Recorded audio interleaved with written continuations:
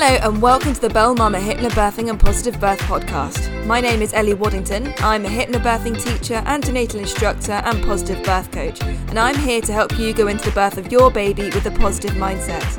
Every week I share my top tips, advice and amazing birth stories to help you go from fearful and anxious about your birth to positive and confident. Make sure you hit the subscribe button and let's get into this episode. Hello and welcome back to another episode of the podcast. This week I'm joined by another guest. I'm joined by the lovely Hannah from the Contemporary Birth Company. She is a hypnobirthing teacher in South Wales and she's talking to us all about her journey with gestational diabetes. And I'm really excited about this one because there was a real gap in my knowledge when it came to gestational diabetes. It's not really something that I've had any experience with and that I have much knowledge of. And so I feel like I've really gained something from chatting with Hannah, and I hope that you do too. I know there are lots of you out there that will be going through a similar sort of journey, and you might be feeling a little bit anxious, a little bit scared about what's in store for you. So here we go. Here is Hannah talking to us all about gestational diabetes and her positive birth experience. Okay. Hi Hannah, thank you so much for coming onto the podcast today. How are you? Yeah, not bad, thank you. Not bad. Enjoying the Excellent. rainy weather in South Wales. Oh, is it rainy there as well? Yeah, but we've had terrible weather this week. But yeah, fully into autumn now, isn't it? Yeah, it is. Yeah. So I'm in Northumberland and we've literally had like solid driving rain for like 3 days now. The fields are all No. just completely like underwater, completely sodden, and it's kind of touch and go with the roads as well as to whether I can get to school or not. And this morning I had Wilfred's Harvest Festival Assembly, and he has been practicing these songs about combine harvesters and scarecrows so hard, and so he was really like nervous that we might not get to school, but we got there, and Ah, I got to listen to him singing about the scarecrows and the combine harvested. oh, that's so cute. I know it really is. So first off, could you please just introduce yourself, who you are, where you are, what you do for the listeners for me? Yeah, so I'm Hannah. I'm in South Wales and I'm a hypnobirthing teacher. So I teach online and I teach in South Wales area as well. And I've got two children. One is 2.5 and one is 9 months old. She's currently on the boob right now, trying to keep her quiet while we talk. Yeah, that's where they're quietest usually, isn't it? 100%. So you are here today to chat to us about your pregnancy and birth experience, both if you want to, or just one, and particularly your experience with gestational diabetes. Yes. Yeah, so Yeah, that's a really so interesting experience for you. And there are lots of listeners that will kind of resonate with that and they'll be going through the same sort of things. This is a really great topic to cover. yeah, absolutely. I think when I was diagnosed with diabetes, I didn't realize how common it actually was, and it's actually on the rise, like the amount of women that are being diagnosed with it, which is a whole topic in itself. But yeah, it might be helpful for me to just go through a little bit about my experience navigating the maternity system during pregnancy, because I think that kind of leads into my birth story a little bit and how it kind of took that path. Does that sound okay? Absolutely, yeah, because to be honest, this is a bit of a gap in my knowledge as well. So I'd absolutely love to be able to ask you questions so that then I can support the ladies that I work with, because I haven't come across this in any of my clients so far, but I may well in the future. So yeah, this is perfect. So start whereabouts in your pregnancy did you get your diagnosis? Was it quite early on? So no, it was third trimester. So I had my glucose test at 28 weeks, and that was done because I am already at a higher risk of getting diabetes because I have polycystic ovarian syndrome, Okay. which increases the likelihood of you developing diabetes in pregnancy anyway. So there's multiple risk factors of getting gestational diabetes, and one of them is PCOS. So I was routinely tested at 28 weeks. And I had a phone call when I was 29 weeks to tell me that, so it was from an antenatal midwife, and she said, "Oh, I'm really sorry to let you know that you do have gestational diabetes." Um, and I was really in shock, to be honest, because on my first baby I'd been tested as well and it was negative. So I didn't expect it to come back as being a positive test. However, that was kind of the end of the conversation almost with her. The next thing she said was, yep, so at 39 weeks now, you'll be offered an induction.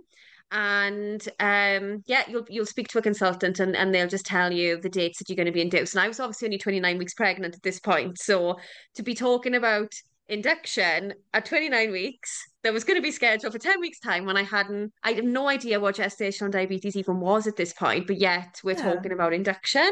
Yeah, I mean, that must So have been that quite kind of worrying for you to literally be kind of faced with these big words, and that was completely new to you at that point. absolutely, yeah. I mean, I knew at up to this point I planned a home birth. So I had, as soon as I found out I was pregnant, even before I knew I was pregnant, I knew I wanted a home birth for my second baby. So to then suddenly be told that you're not going to be allowed to do that, you are going to have to be induced to 39 weeks, it sent me into a huge panic.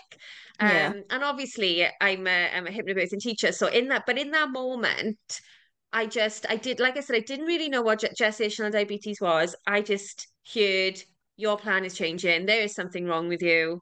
That's the end of it. It did still send me into a huge panic. It was only afterwards when I thought, hang on a minute, this woman doesn't know me. I'm a number on her system. She doesn't know anything about my personal circumstances, me as a pregnant woman. She doesn't know anything about my baby. I'm not going to just take her word for it that this is going to happen. Yeah. Um, so she said, you'll hear in a week's time, maybe a bit more, you'll have appointment with a diabetes midwife. So there's this kind of period between finding out you have gestational diabetes and then speaking to any professional where you're just in limbo a little bit. So, Yeah. you do a bit of Googling as you do, and you find out, oh, your diet has to change. If you eat sugar, it's going to send your glucose levels up, and this is bad for baby. But you're obviously just trying to find out as much as you can off your own back. So you have that week or more period. Like I know some women who've waited almost 3 weeks without any support or guidance. So it can be a really stressful time not knowing what on earth you're supposed to be doing with regards to your Yeah. diet and what you should be changing and what you can do to support your pregnancy in that time. So it's a really anxiety provoking period when you get that diagnosis because like I said, you kind of just left to wait for somebody to then get in touch later on. Yeah. So you largely had to do lots of the research yourself in that time period. Yeah, absolutely. And I didn't really know what was a reliable source to be looking at the time. But when it came to having that appointment with the diabetes midwife, I was met with immediate, um, sort of like a pessimistic attitude on what my outcomes were going to be. Um, she said to me straight off, you can try staying diet controlled throughout your pregnancy, but women tend to not be able to do that, so don't get your hopes up. And I was like, oh, That's an awful okay, that's attitude. a That's a weird really awful attitude. And thing to say. absolutely. And it was, yeah, it was a really negative, disappointing conversation because I thought, I'd go into that and she'd give me advice on how to stay diet controlled. Like I thought, surely they want women to stay diet controlled if they can. Some women will find it really, really difficult to do that, depending on, your personal like insulin production and things like that. But surely they want to give women the best chance of being able to do that. So the guidance that I got given within that appointment was cut out sugar, don't eat carbs. If you fancy eating grapes, try and limit it to one or two, but I know that might be difficult for you. Really What? random, like dietary advice. I would not even call it advice, to be honest. And don't drink Coke. Don't drink cans of Coke was the other one. That's the other bit of advice. And I was just like, so okay, what can I eat? And she was like, oh, here's a leaflet. Here's some stuff on the leaflet. Just go home and have a look at the leaflet and just try it out, see how it goes. So in that appointment, then you're given your glucose test monitoring device, your glucose level device. And she shows you in the appointment how to do the finger prick. So I had to do it first thing in the morning to test my fasting glucose levels. And then I had to do it an hour after every meal. So to make sure that my glucose levels weren't spiking after a meal. So obviously, being given really rubbish dietary advice, you're constantly worried about taking these tests because if you get three spikes in a row, they want to put you on insulin. So she said to me, there's a period in the beginning. We'll give you roughly 10 days to kind of get to grips with the diet and everything, which is really no time at all when you've had no support with that. Yeah. And then when you're taking your measurements, when you do your finger pricks, it goes through to an app that they get all the readings for, so they can see it from where they are. So Oh my then God. so if you get three spikes, it flags up on their system, and then you get a phone call through the app to say, "Oh, we've noticed that you've eaten too much sugar today. We need to have a conversation about this, like what's Oh my going God. on," type That, thing. yeah, no, that to me, that sounds really like Big Brotherish. It's like someone is It's literally very watching intrusive. you. Yeah, no, Yeah. I don't like that at all. Yeah, it's very intrusive, and you can ask for like phone calls yourself. You can book appointments and things, but yeah, they can see what's going on through the app, and they can get in touch with you if there's any red dots, as we used to say, or red dots come up, and I did have some higher than I should have, but mostly they were great. I managed to stay diet controlled, but that was only through my own research, basically. Um, so yeah, from there.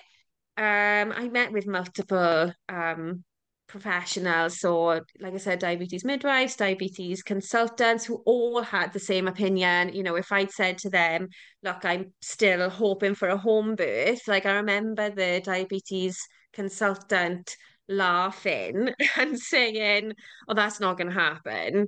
And I thought, all right, okay, why is that? And she said, you have gestational diabetes. You're a high risk you have a high risk pregnancy. You're classed as a high risk pregnant woman. And I was like, right, okay. And she was like, yeah, no, that's not going to happen. She said, who have you been speaking to? And I said, nobody. I said, I've done my own research. I said, I'm a hypnobirthing teacher. And she had a colleague with her at the time.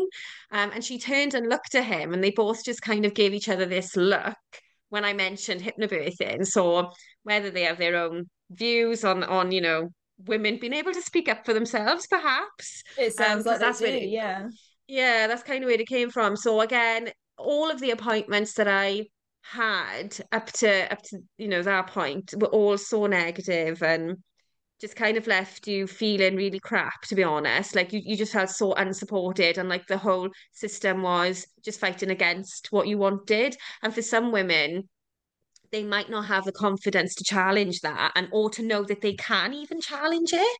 Yeah. I'm a hypnobirthing teacher, obviously, so I knew that I had options. I knew that I could find information that would help me make the best decisions for me. But a lot of women are not in that position, are they? And unless they find hypnobirthing themselves.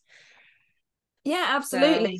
So did you become a hypnobirthing teacher sort of after your first birth? And what after my sort of an experience first, was that? Was that quite a positive experience you had with your first birth? yeah. It was, yeah. So I found hypnobirthing after my first because I was petrified of birth. I was Yeah. petrified of needles, hospitals, all of that thing. So I just know that had I had my second pregnancy first, it would have been hugely traumatic for me. There's no way without hypnobirthing I would have coped in Yeah. that pregnancy or that labor, because when I talk about the birth in a second, it was quite medicalized, to be honest. Nothing to do with the diabetes, weirdly. So yeah, I had consultant appointments, and the consultant again, he said to me, "Yep, you definitely need to be induced for 39 weeks." And again, this I was around 30 weeks at this time. Um, and he kind of just ended the appointment there. He was like, "Yep, here's your notes back, 39 weeks." And I said, "Oh, hang on a minute. Can we talk about this in a bit more detail? Because I'm diet controlled. If I stay diet controlled, what are my options?" And to be fair, he did then go into so much detail with me. We had a good 45 to 50-minute appointment. However, had I not asked the right questions, I wouldn't have had any of that information from him. It would have been a blanket 39-week induction, let's just book it in now type of scenario. Um, he then said to me, look, you're not, because if you're diet controlled, you're not necessarily at any more risk of complications than someone who doesn't have gestational diabetes. He said, but hospital policy is that if you have diabetes, you should be induced before 40 weeks, which is so contradictory because, he's saying to me 1 minute, you're not at any greater risk than someone who doesn't have diabetes, providing you can control your glucose levels. However, hospital rules say, regardless of that, you have to be induced because that's just our rule. So they are literally offering induction based on something that is completely contradictory to that. Yeah, That's madness. absolutely. What are Yeah, the induction absolutely. rates in your area out of interest? They're around 40%. Yeah, it's similar to Which Northumberland, yeah. it's pretty much like that across the board, isn't it? Usually somewhere between 30 and 50, and I know some are a little bit higher as well. But yeah, there was no discussion on his part then around my individual's case or my individual circumstances. So I needed to know the right questions to be asking to get the information I needed to make my own decisions about how I was going to give birth. But I said to him, look, my second choice would be to give birth on a midwife-led unit. And he said, you're never going to find a midwife who will support you to give birth in that setting if you have diabetes. Now, I knew, again, this wasn't the case because I had an amazing community midwife. And I would recommend anyone listening who does have diabetes to stay in touch with their community midwife, because I know you tend not to get so many community midwife appointments if you're consultant-led, but I would push to keep as many as possible because they are, spontaneous vaginal deliveries are their bread and butter, and they want to support you to get that as much. At least mine did anyway. I don't know whether I just got lucky with mine. She was amazing, but she pointed me in the direction of the consultant midwife, who then offered me a meeting about an out of guidance care plan. So that basically means that you are putting in a care plan that goes against the standard recommendations. And we had an amazing meeting, went through all of the different pros and cons of being induced, not being induced, giving birth in the labour ward, giving birth at home. And she agreed that she was happy to support a home birth. She'd be happy for any of her midwives to support a home birth or a midwife-led unit birth. Um, so it's really, really important that if somebody is diagnosed with gestational diabetes, that they do look at all of their options and don't just rule them out because an obstetrician is saying this is our rule, this is the hospital rule, because it's not as straightforward as that. Yeah, Excuse yeah. me. So can we just sort of rewind a little bit? So you're saying that Sure. the obstetrician didn't want to support a home birth or a midwife led because your class is Mhm. high risk. But Mhm. what are the actual risks of gestational diabetes? What potential risks are there that they're scared of? So the main one that they recommend early induction is because you're at more of a risk of having a big baby. And the reason for that is because, I mean, let's take that with a pinch of salt as to what big baby actually means, right? Because they will class any baby over £8.8 as being too big to What? birth. Yeah, But yeah. that's a fairly standard size. I know It's so yeah. many people that have had 8 and 9 pound babies. Yeah, it's completely average size. Like if your baby's in the £8 mark, you say, oh yeah, it's pretty average size for a baby these days. Um, However, because so if you didn't have diabetes, that wouldn't be classed as a big baby, or anything over £9 is classed as a big baby if you don't have gestational diabetes. But if you do have gestational diabetes, they class anything as £8.8 as a big baby. I don't know why it changes just because you have this label. A big baby is a big baby, a small baby is a small baby, regardless of your circumstances, I would think. Um, However, their worry is that because of so basically when you have gestational diabetes, you don't produce enough insulin to consume the glucose that's in your body. So when you have excess glucose in your body, it is passed on to your baby through the umbilical cord. And what that means then is baby needs to develop more insulin to get rid of that excess glucose. And when baby has more insulin in their system, they put on more weight than a typical baby would. Right, okay. Does that That make makes sense? sense. So the extra glucose and the extra insulin that they're producing means that they gain more weight, and they tend to gain the most weight. If I'm getting this right, I'm not an expert in diabetes, but if I remember this rightly, they tend to gain weight around their middle to upper area, so around their shoulders and their tummy. And what the worry is that baby shoulders will end up being too big to be birthed through your pelvis if baby gets too big. Okay, Right, so they're okay. worried. They're worried about something called shoulder dystocia, which is where the shoulder will dislocate when the baby's being born.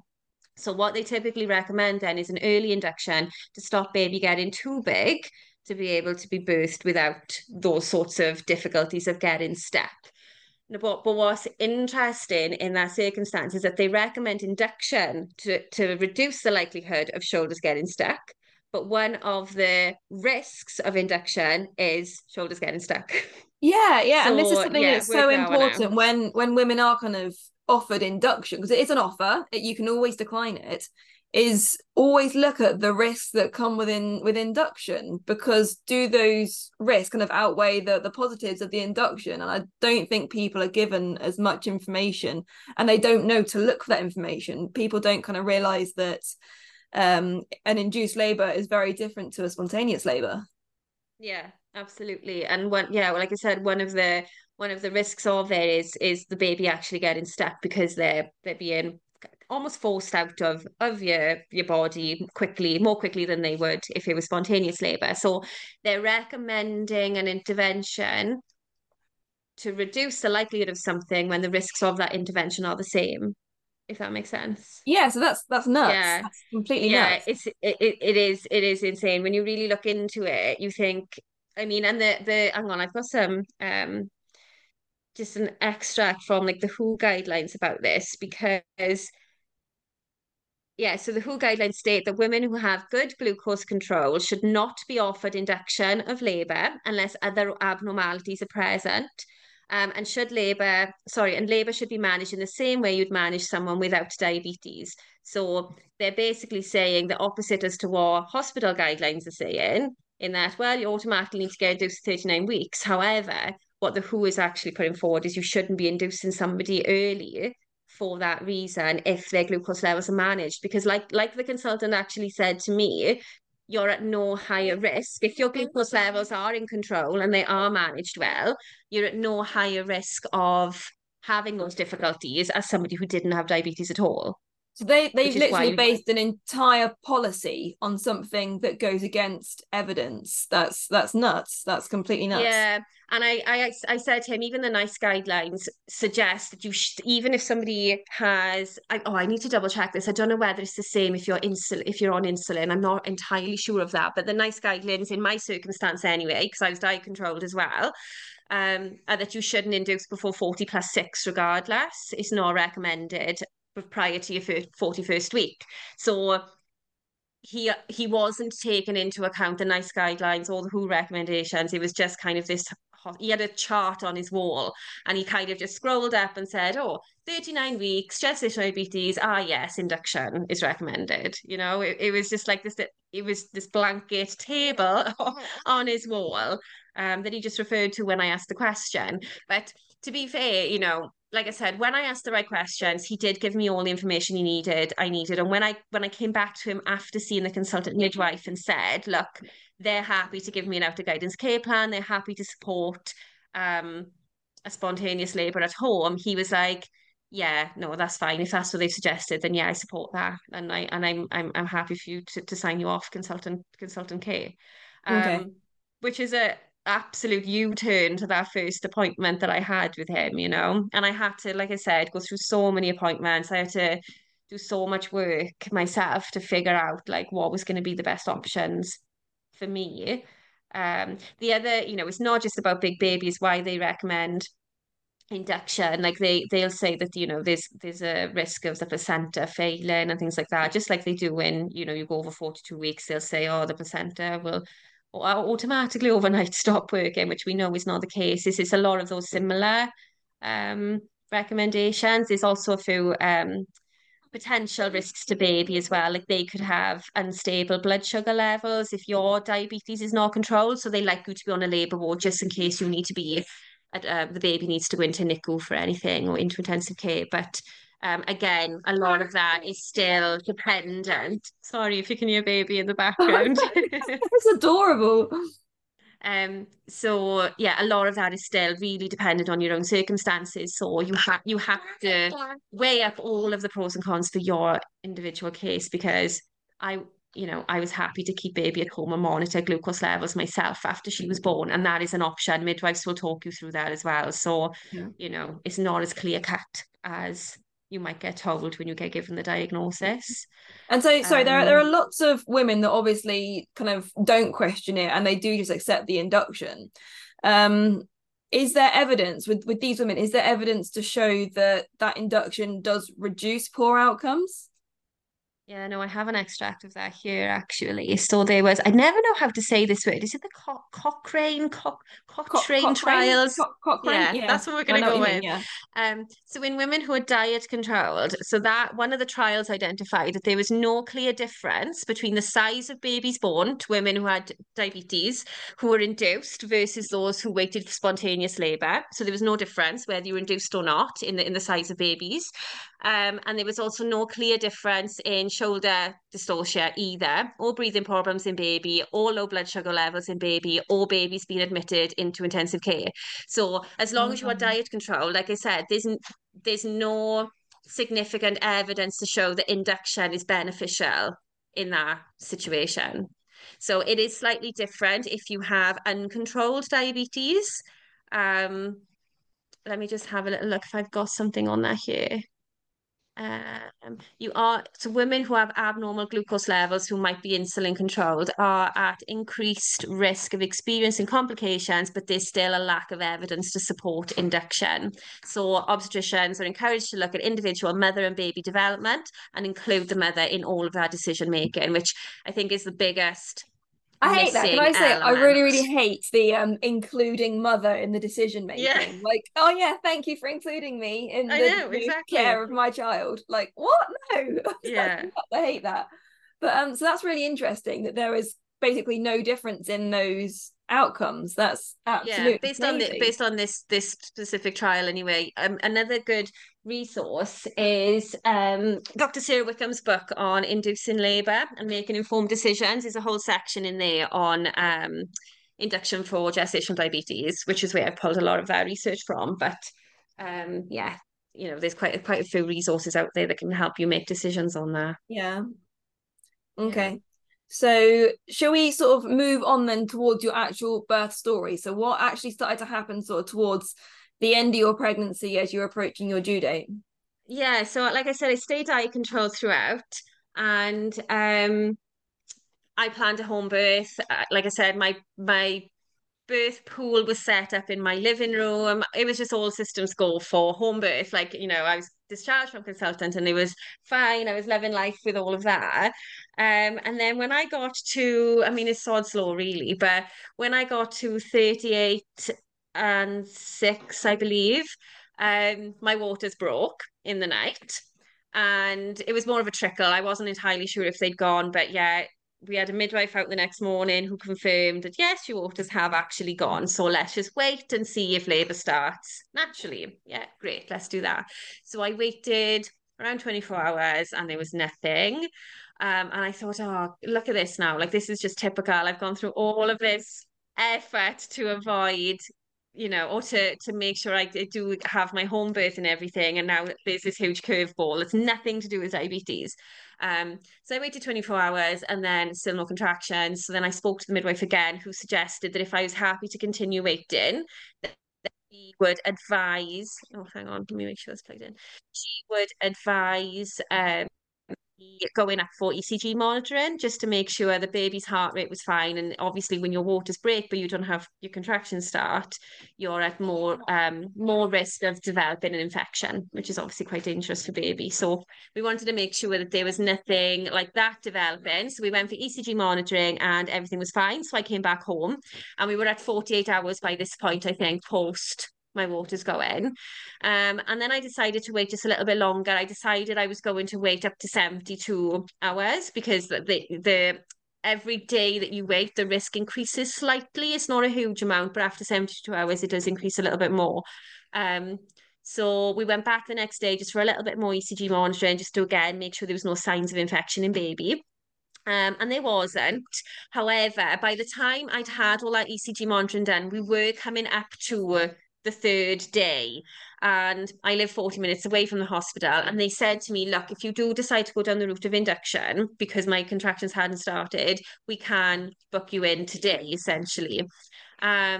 So we did weigh up all of those options. And I did say to them, look, if I get induced, I still want to give birth on a midwife-led unit.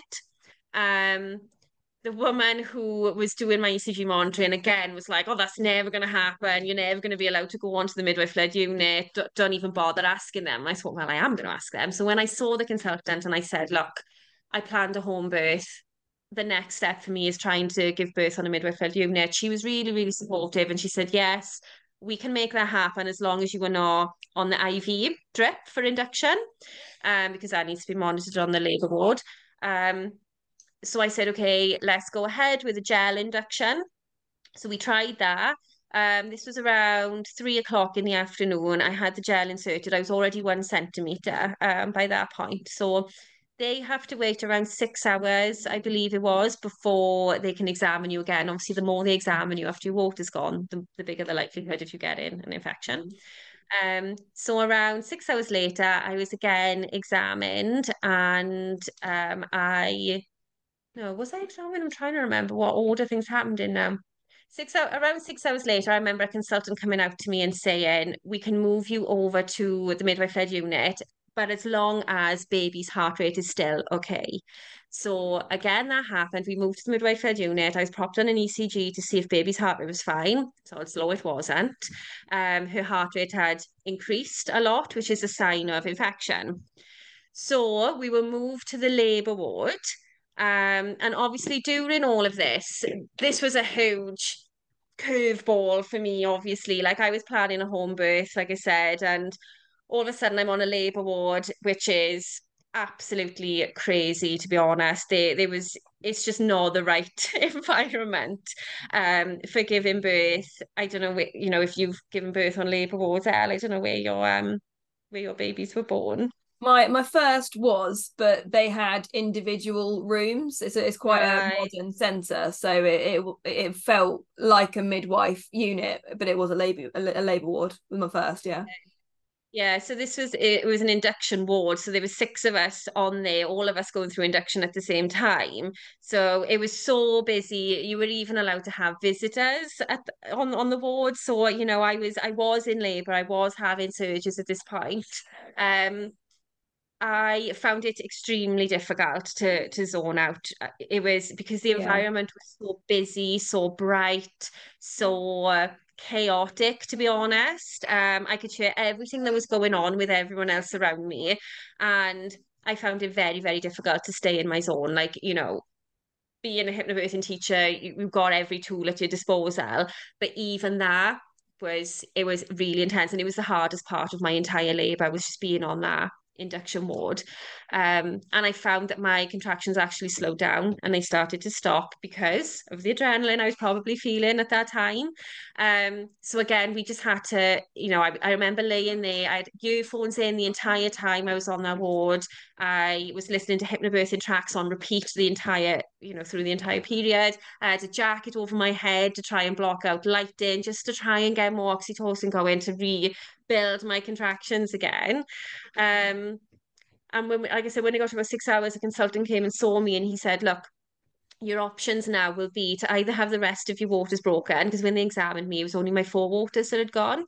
So he said, you can either have the rest of your waters broken and see if that pushes labour on further, um, or we can redo the gel, or he said, we can go straight to doing the IV induction, which is what I wanted to avoid. But in order to do the IV induction, you have to have your waters broken anyway. They can't do it without your waters breaking. So we went over to the birth centre, and like I said, they found that Olivia's heart rate was high, so they wanted to do blood tests. So again, there's a lot of intervention that came after this. So blood tests happened to check my white blood cells.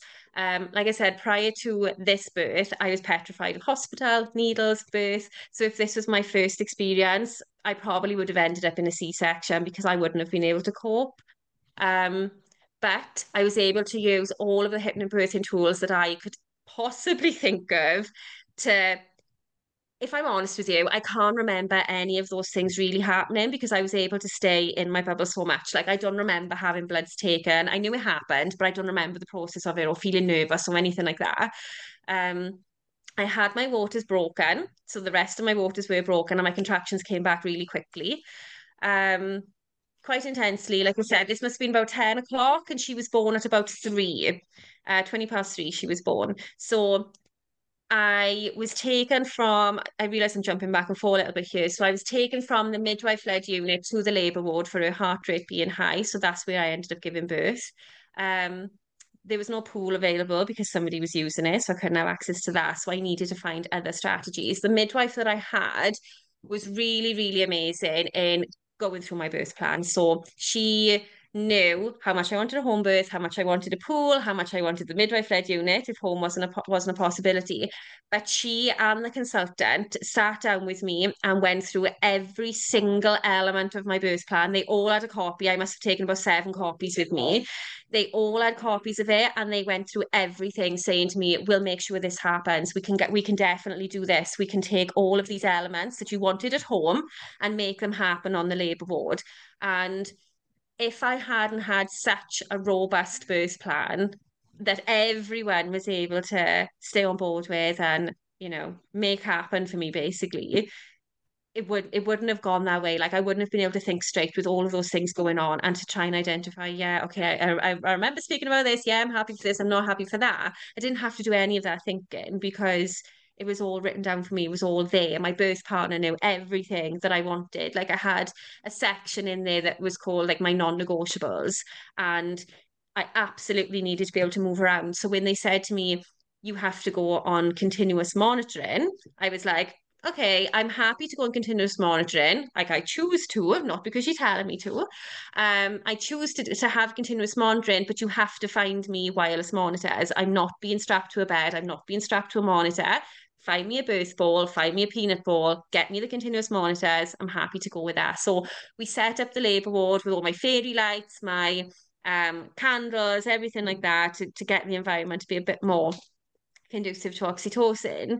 Um, and I just remember it's bizarre. Like, I always imagined if I had to give birth on the labour ward, I wouldn't feel calm, but I was extremely calm through the entire process. And even though they kept saying to me, all right, Han, can we just check in with you that this has changed slightly? I never felt panicked at any point. And there was such good communication between them and me and my birth partner. They really did strive to make my birth plan as to the how I designed it as possible, really then. If that makes sense. Yeah. No, that makes all the difference. That's really, really amazing that they were willing to facilitate as much of your birth plan as possible, even though your birth did take a different path than you initially wanted. Yeah, absolutely. So she, because I had obviously been induced, and one of the things with induction is your contractions come a lot quicker and stronger than without induction. When I was on the birth ball, they found that her heart rate was dropping slightly because the contractions were coming quite intensely. So they gave me an injection to slow contractions. And obviously I agreed to this because, right, so we had a conversation about whether C-section might be, well, there was a conversation happening basically, which is not ideal. If baby's heart level continues to drop, they might need to be, we might need to go for a C-section because it shows signs of distress in baby, basically. So they said, are you happy for us to give you a little bit of this hormone injection to slow your contractions a little bit because baby looks like she's not quite coping with them? I agreed to it. I didn't have any negative side effects, nothing major happened, but that is something people really need to consider because, if you do have an injection like that to slow your contractions, it can actually slow them too much, which then means they need to induce you even further to bring your contractions back. And that can be too much for your body and your baby to cope Yeah, with. this So, this all sounds very kind of counterintuitive. They're inducing you yeah, to bring on contractions, but then the contractions are too much, so they're giving you something to slow them down again. I mean, that's absolutely. that's a lot going on in your body that your body basically hasn't been prepared for because people don't realize, I think, going into it that labor isn't just the day. Like, your body is preparing for labor for weeks beforehand, and all of that hasn't been able to happen. So that's a lot that was happening to your body all in the space of kind of one day, really. Absolutely. So they gave me a small amount of this injection. I didn't feel that my contractions slowed at all. They said baby's heart rate stabilized, so that was fine. It didn't feel like things slowed down to me. Everything just kind of continued as I was experiencing it. But I did say, look, if me being upright on this ball is maybe pushing my contractions to be a bit more quicker or more intense, then I'll let me change position. I'm going to go and lie down on the bed, but I need you to find me a peanut ball because I don't want to be lying down Yeah. horizontally. And they did. They got me a peanut ball. They altered the bed so I was at an angle. So I had the peanut ball between my legs to make sure, I could still stay as upright and open as I was able to, which was great. And then I said, this isn't working. I need you to find me another way that I can stay in this position, but also, be as comfortable as me and baby need to be. So they got me some stirrups. I was able to put my legs up in like a one stirrup. So I was kind of laying on my side. I had my leg up on one side just to keep my legs open. And that was fine. Like I said, my husband, the whole time I was in labor, because I didn't have access to water, I was doing light touch massage, and that was an absolute game changer. It was amazing. People, whenever I speak about it, people are like, oh, that sounds weird. I don't want my husband massaging me during labor. I'll probably want him to be the other side of the room. But he had to ask my permission to go to the toilet so many times because I was like, no, you can't leave yet. You must keep going. Like, keep doing the massage. So he was busting for a wee the whole time. But just using strategies like that, like I said, I was listening to hypnobirthing tracks the entire time, Disney music on in the background. And even though I was in that environment and there was so many kind of medical things going on around me and happening to me, hypnobirthing allowed me to stay in this zone where that did not affect me at all, which is bizarre for me because anyone who knows what I was like before, if a needle had even come into the building and I was aware of it, I'd been fainting on the floor. So it's insane that how much hypnobirthing can just change your mindset around birth and all of the fears that you have of even just hospitals as well, like being diagnosed with diabetes and going through all of that nonsense and then giving birth in a completely different way than I expected to. But I still see Olivia's birth as more positive as my first birth because of how I felt about how in control I felt and how empowered I felt to have made those decisions myself. Yes, I agree to induction. Yes, I agree to my waters being broken. But because I made those decisions and I was like, yeah, okay, I'm happy to do this because I know the pros and cons of it, I felt so empowered and confident and like I said more positive about that experience than had I just been kind of left to the rules of the hospital then. Yeah, and I think that's like a really important point is that as hypnobirthing teachers, we do talk a lot about the risks of induction and the negative sides.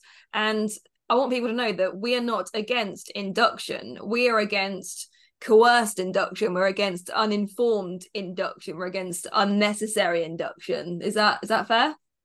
Absolutely, yeah. And this birth has shaped the way I teach hypnobirthing now because I thought, I wanted to be the less advocate for like home births and water births and everything like that. But since having this birth, I know there are so many women who will say yes to an induction, and I feel they are the women who need hypnobirthing more because when you say yes to an induction of labour, you have to know what you're going into, or you are at risk of kind of being, well, I'm going to say it, controlled by the maternity system. Like being supported by a maternity system and controlled by a maternity system are two very, very different things.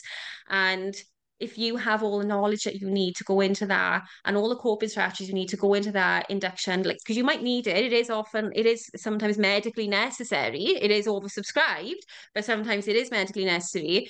Be in a position where you can still make that the best possible experience for you. Yeah, and I think it is kind of important to note that we have an amazing maternity system in the NHS in the UK, but you are a number. You are just one person going through that person's list on the day. And all of the decision making, all of the research, all of the knowledge, it is largely up to you as an individual to do that and to advocate for yourself and to make your own decisions.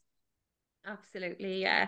And like I said, if you don't ask the right questions, you often don't get given the information that you need. So it is ironic, really, that I did all of this research to not be induced to 39 weeks. And I got induced to 39 weeks, but for a completely different reason that was unrelated to diabetes. But again, that could happen to anyone too. Like anyone's waters can go.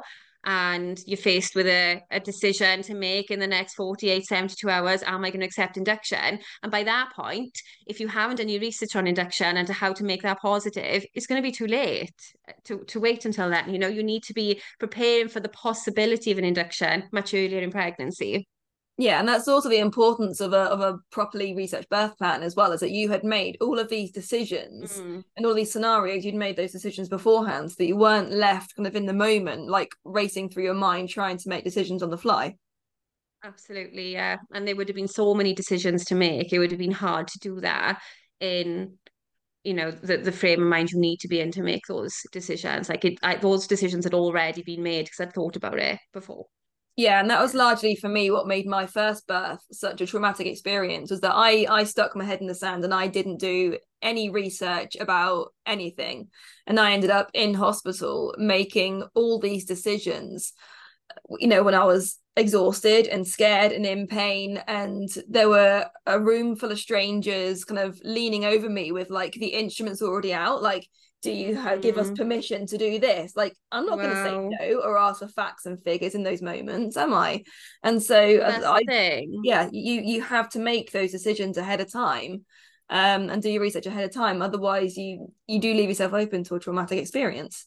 Yeah, and you make decisions made out of fear when you're put in that circumstance, and making a decision out of fear is often when you look back and think, could that have happened differently if I wasn't scared in the moment and had this suggestion put on me without giving me a chance to think about it.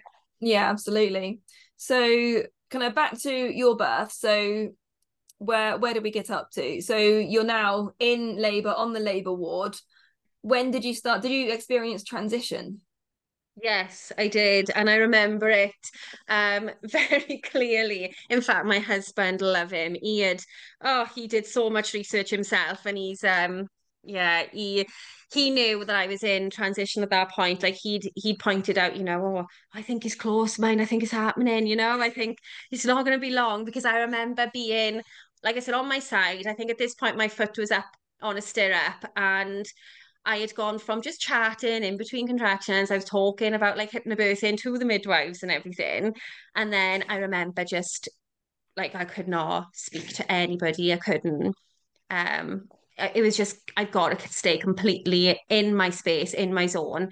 It just took over entirely, and I knew my first time around I didn't know that I was in transition, if I'm honest. Um, but my second time around I did, and it is intense, obviously. Um, but yeah, I like I said, I just continued to use the hypnobirthing strategies during that. I thought that I was close to needing to push, and I remember saying, I think I can feel her head coming down a little bit, and it wasn't through me pushing at all. I remember just kind of feeling like as if I can't describe it. Like I remember feeling like as if I felt a movement inside me. And I remember the midwife saying, "Oh, shall I examine you to see if you're close?" And I said, "No, thank you." I said, "There's other ways you can identify if I'm close, basically." And she said, "Okay, okay, no worries." And then she said to me, "I'm just going to look at your bum. Do you know what I'm looking for?" And I didn't. And I was like, "No, why is she looking at my bum?" But they look for a little blue line that goes like up down your kind of down your bum crack, isn't it? From your Yeah, coccyx to yeah. your bum crack. And she said, I'm looking for that line. That's one way I can identify if you're basically 10 centimeters. So, and that's a lot of things. A lot of women don't know about that either. Is that you think, oh, the only way to identify if I'm close to pushing is by having a vaginal exam, which can again send lots of adrenaline through your body and things like that. But so I said, no, no, no, no, don't examine me. Find another way to figure it out. And she's like, okay, I've got another way. Let's do that instead. Um, But and also, yeah, I'd like to make a point there, is that you should be able to trust your own body. I kind of I this thing where midwives need to know that you're close to allow mhm, you to push, to encourage you to push. Like, I think that takes away a little bit of the woman's power, because you should be able to be kind of in tune with your own body and feel those feelings. And you say, Yeah. you felt the head kind of coming out a little bit, and I remember feeling that at my second birth. Like, I describe it as, it literally felt like she fell out of my womb and into my vagina. Like, I just suddenly felt her like there, and it was the most bizarre Yeah. feeling. um and I didn't need anyone to examine me or tell me that I was ready to push, because I was like, okay, well, this is happening now. Yeah, exactly. And I remember the sounds I was making when I was in transition, that twigged to me, yes, I am in transition now. And I think that's what twigged my husband as well. But she was like, oh, the sounds you're making sound a little bit pushy. I think, you might be getting there. And I was like, I know she's coming now. She's gonna be here in a minute. Um, but then, yeah, I just remember flipping up onto all fours, and I didn't say anything to anyone. I didn't say like, oh, she's coming, or I need to push, or anything like that. I just know that they knew my sounds changed, my movements changed, and yeah, she was born. I think it was around 10 minutes of kind of, and it wasn't pushing even. I know people will say, "Oh, how do you possibly breathe a baby out?" But it's intentional breathing, isn't it? And it's hard to kind of describe that unless you're actually practicing it. But it was intentional breathing into the stomach, and I remember doing that and thinking, "Oh, I'm actually breathing her out. Like, I'm not forcefully pushing. Nobody's had to say to me, push your baby, or push now, or hold your breath, or the famous one they say, isn't it, is chin to chest and hold your breath and push. None of that was needed. Um, yeah, and there was no tearing, no stitches, there was nothing at all. She just came out, and I remember being on my knees, and weirdly, and it must have been because of my first baby, but when she was born, I had this instant feeling of relief and almost forgot that like I had a baby now. So like they said, oh, open your legs, she's here. And I was like, oh, of course she is, yeah. So they passed her through my legs, and yeah, it was just like I burst into tears. It was just overwhelming feeling, which was very different to my first birth. Even though the labor was positive, I found the birth itself very difficult. Um, in that I was told chin to chest, hold your breath and push. And I found that quite traumatic. Um, and then after she was born, she was taken away because she didn't breathe properly initially. That she had to take her for oxygen. So I didn't get her. It felt like hours, but it was probably about a minute that I didn't get her on the first baby. So I think when Olivia was born and I pushed her out, I almost forgot that they would just pass her straight to me Yeah. in the moment. But yeah, she was born, and obviously because of the diabetes, they needed to call a pediatrician in just to check her over and make sure she wasn't showing any signs of jaundice, and or they had to check her blood sugar levels and stuff like that. So I had her on me for around, I'd say, a good half an hour, I would say. And then after that was when my husband cut the cord. The pediatrician came in and just popped her on a little desk. We kept all the environment the same. It was still really dark. We had dim lighting. It was just really calm and relaxed. They popped her on the little table, checked her glucose levels, which were absolutely fine. Because they do worry about babies' glucose levels if you have diabetes.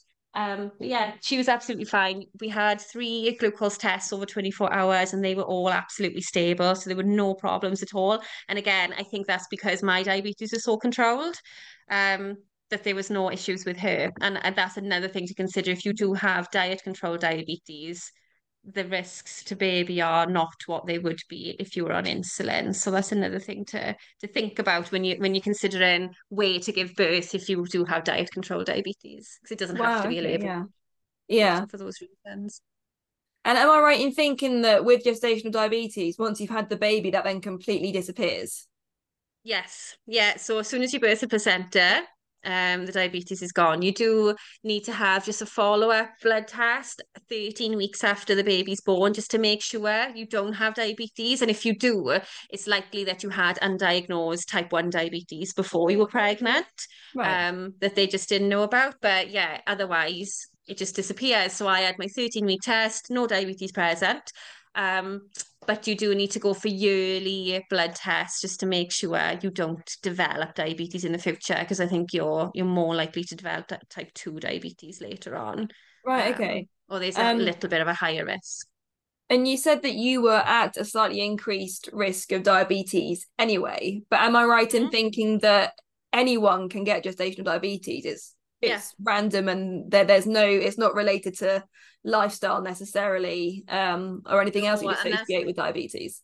No, there's a big stigma around diabetes. So a lot of people think it's because you eat too much sugar and it's because you have a poor diet. So I remember telling a couple of my friends that I had gestational diabetes, I'd been diagnosed, and one of them said, "Oh, is that because you've like eaten too many biscuits and things?" And I was like, probably have eaten too many biscuits, but no, it's unrelated to that. So it's just down to the function of your placenta. Because your placenta makes you a bit more insulin resistant anyway.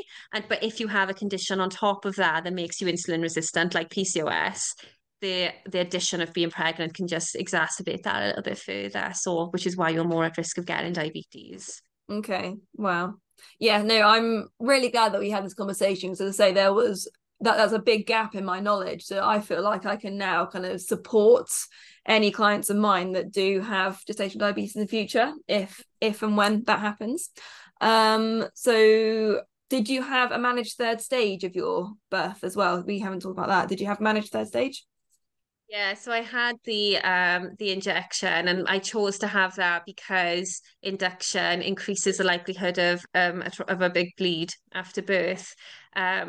So I chose to have that just to reduce any risks around that. And that all went smoothly. But again, there's lots of reasons women wouldn't have um a managed. They'd rather have a physiological placenta delivery. But yeah, the second baby, I don't know if you had the same, but I found the surges for the placenta being delivered were a lot more intense on my first, and the after pains were a lot more Oh my intense than God, on my yeah, like first as well. I I was like, didn't even is know this after baby pains in were there a that I didn't thing, know you about? know? No, I didn't on my first, and then afterwards I was like, is there another baby that I'm unaware of that am I going to give birth again? Because they were intense. Yeah, I know. And actually, with my second, for like several days afterwards, every time she latched onto the boob, I'd get these after pains, and Yeah. I'm like, it made me think like I don't want to put her on the boob right now because these after pains. It feels like a whole different labor.